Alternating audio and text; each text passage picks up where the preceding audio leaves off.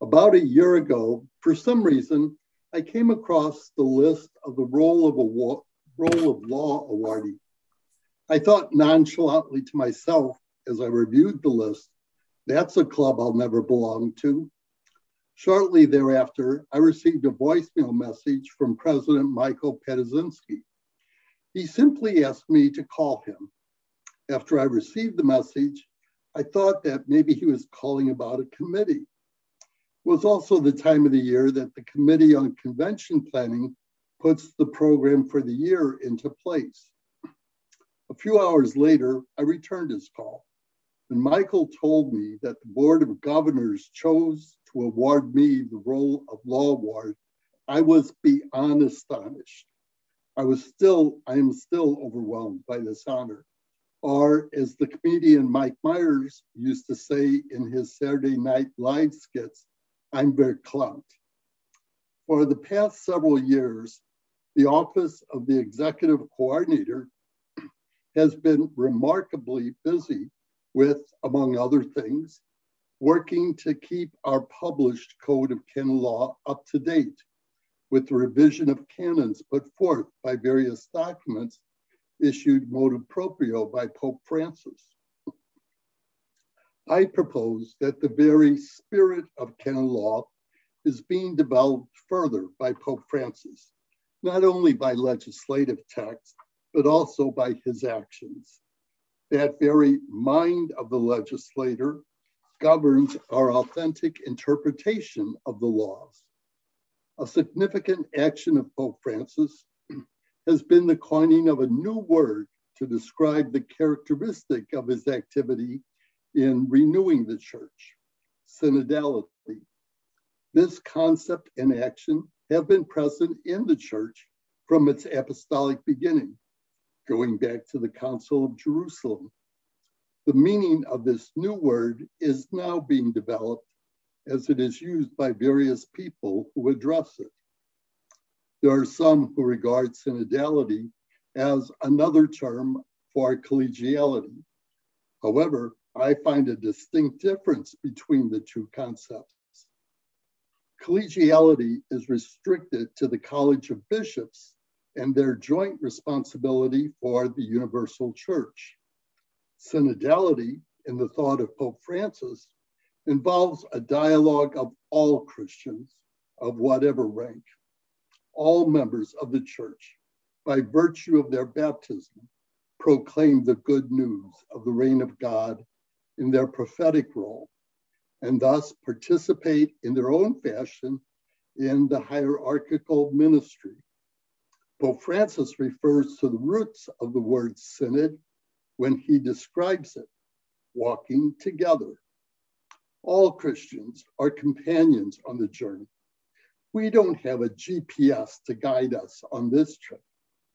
Instead of using some algorithm, we must find together the path that the Spirit of God is leading us on. As of late, I have come to realize that I am more of a hitchhiker on this journey than a pilgrim. I need help to make this trip.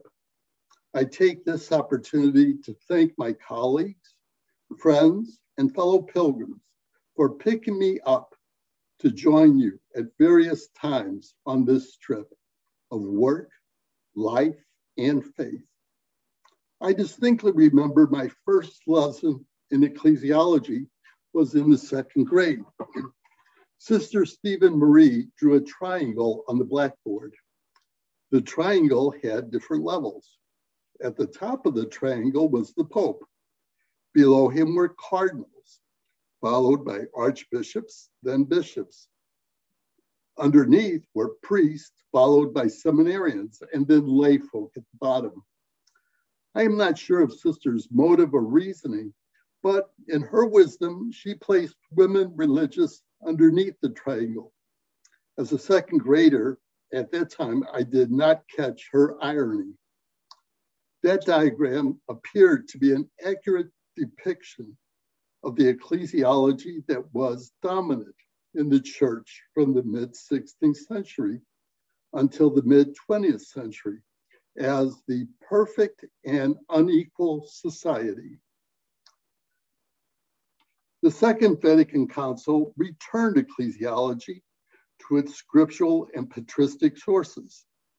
The prevalent theme of current ecclesiology is communion.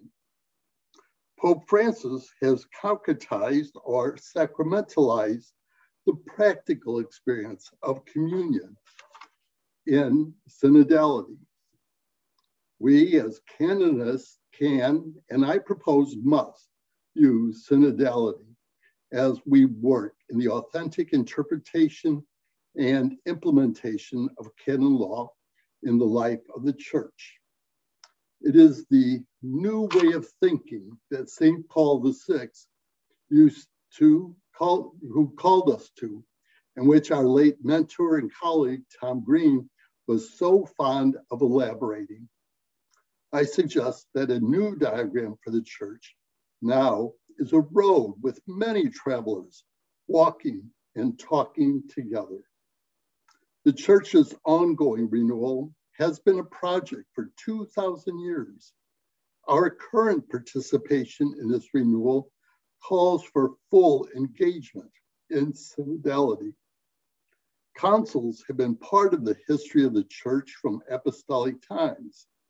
Such assemblies have taken various shapes through that history as regional councils, provincial councils, ecumenical councils, and now even pastoral and finance councils. The Eastern churches use the term synod more often for their official gatherings. However, the Catholic Church uses both terms interchangeably for ecumenical councils. The 1983 Code of Canon Law for the Latin Church introduced a distinction between councils, particular and ecumenical, and synods, namely the Synod of Bishops and diocesan synods. The relatively new institute of the Synod of Bishops, developed by St. Pope Paul VI, employs the term synod for the periodic meeting of bishops. Synodality is rooted in the Christian faithful's sense of the faith. The sensus fidei fideli. All of the Christian faithful have awareness of the faith.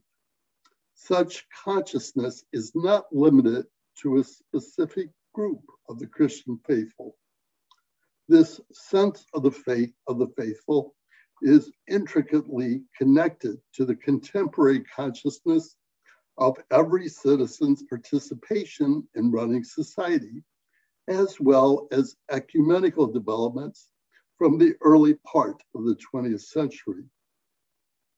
An innovation of the current Code of Canon Law is the enumeration of obligations and rights of every member of the Christian faithful. The first acknowledged obligation and right in the Code is true equality in building up the body of Christ according to the condition and function of each member. This principle is part of the magisterium, as set forth by St. Pope John XXIII in Pacem in Terris, and the Second Vatican Council in the Church in the Modern World.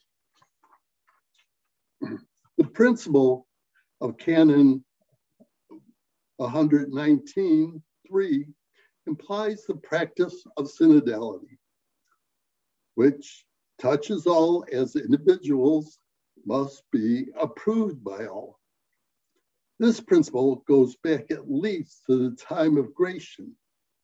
It challenges us to develop new and productive procedures for consultation of all the people of God. Authentic synodality involves a change of heart as well as mind.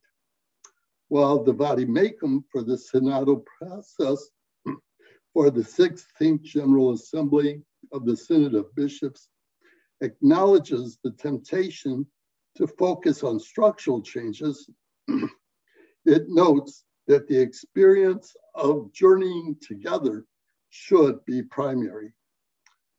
The change is from a superiority of some to a vision of companions on the journey. It requires full, active, and conscious participation in the mission of the church and an acceptance of co-responsibility on the trip.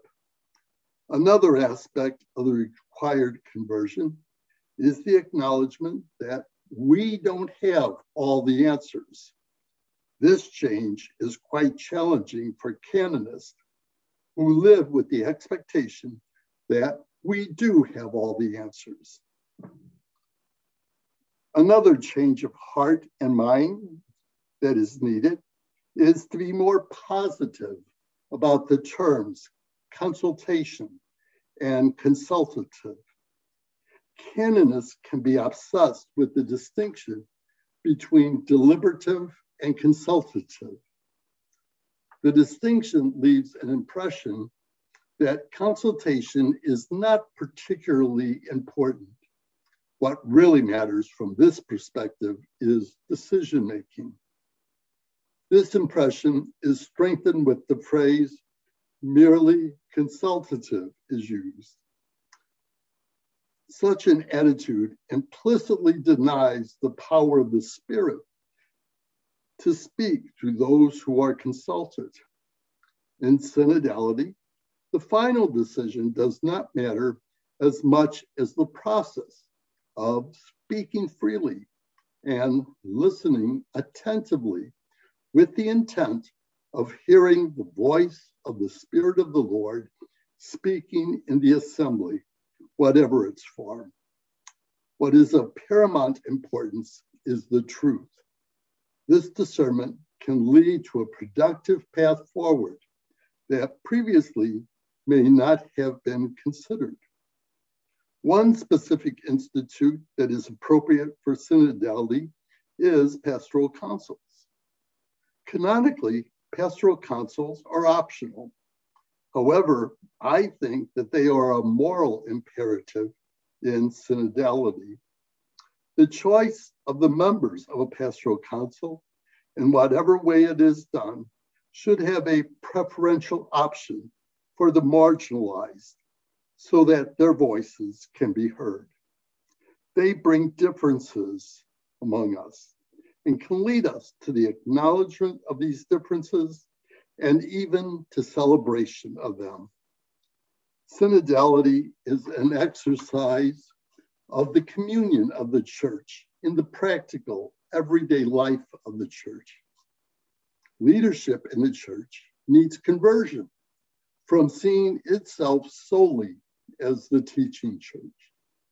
This conversion, like all authentic conversions, needs to be a conversion of heart as well as of mind. The entire church, lay and clerical, is the teaching church. Clerical leadership is also part of the learning or discerning church.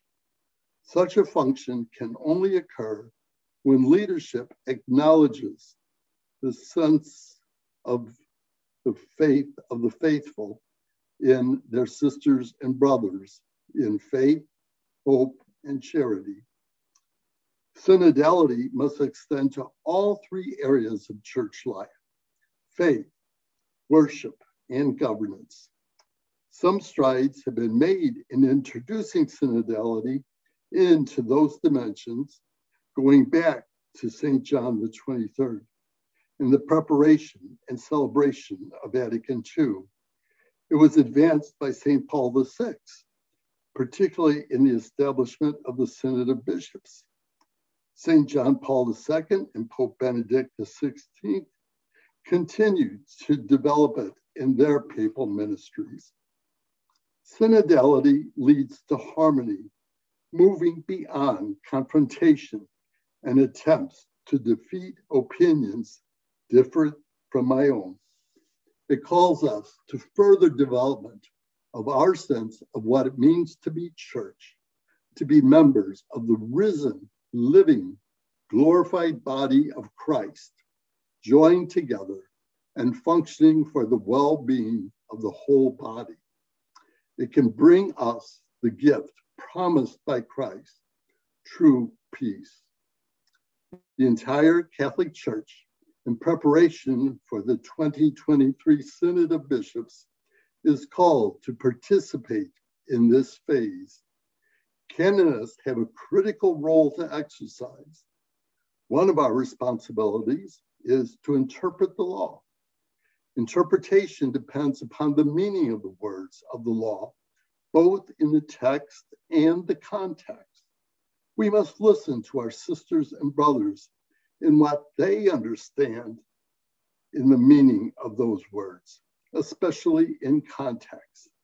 Listening and in turn understanding is no mean task. Finally, I thank my colleagues for this great honor extended to me through the Board of Governors, whom we, the members of the Canon Law Society of America, have chosen to be our leadership.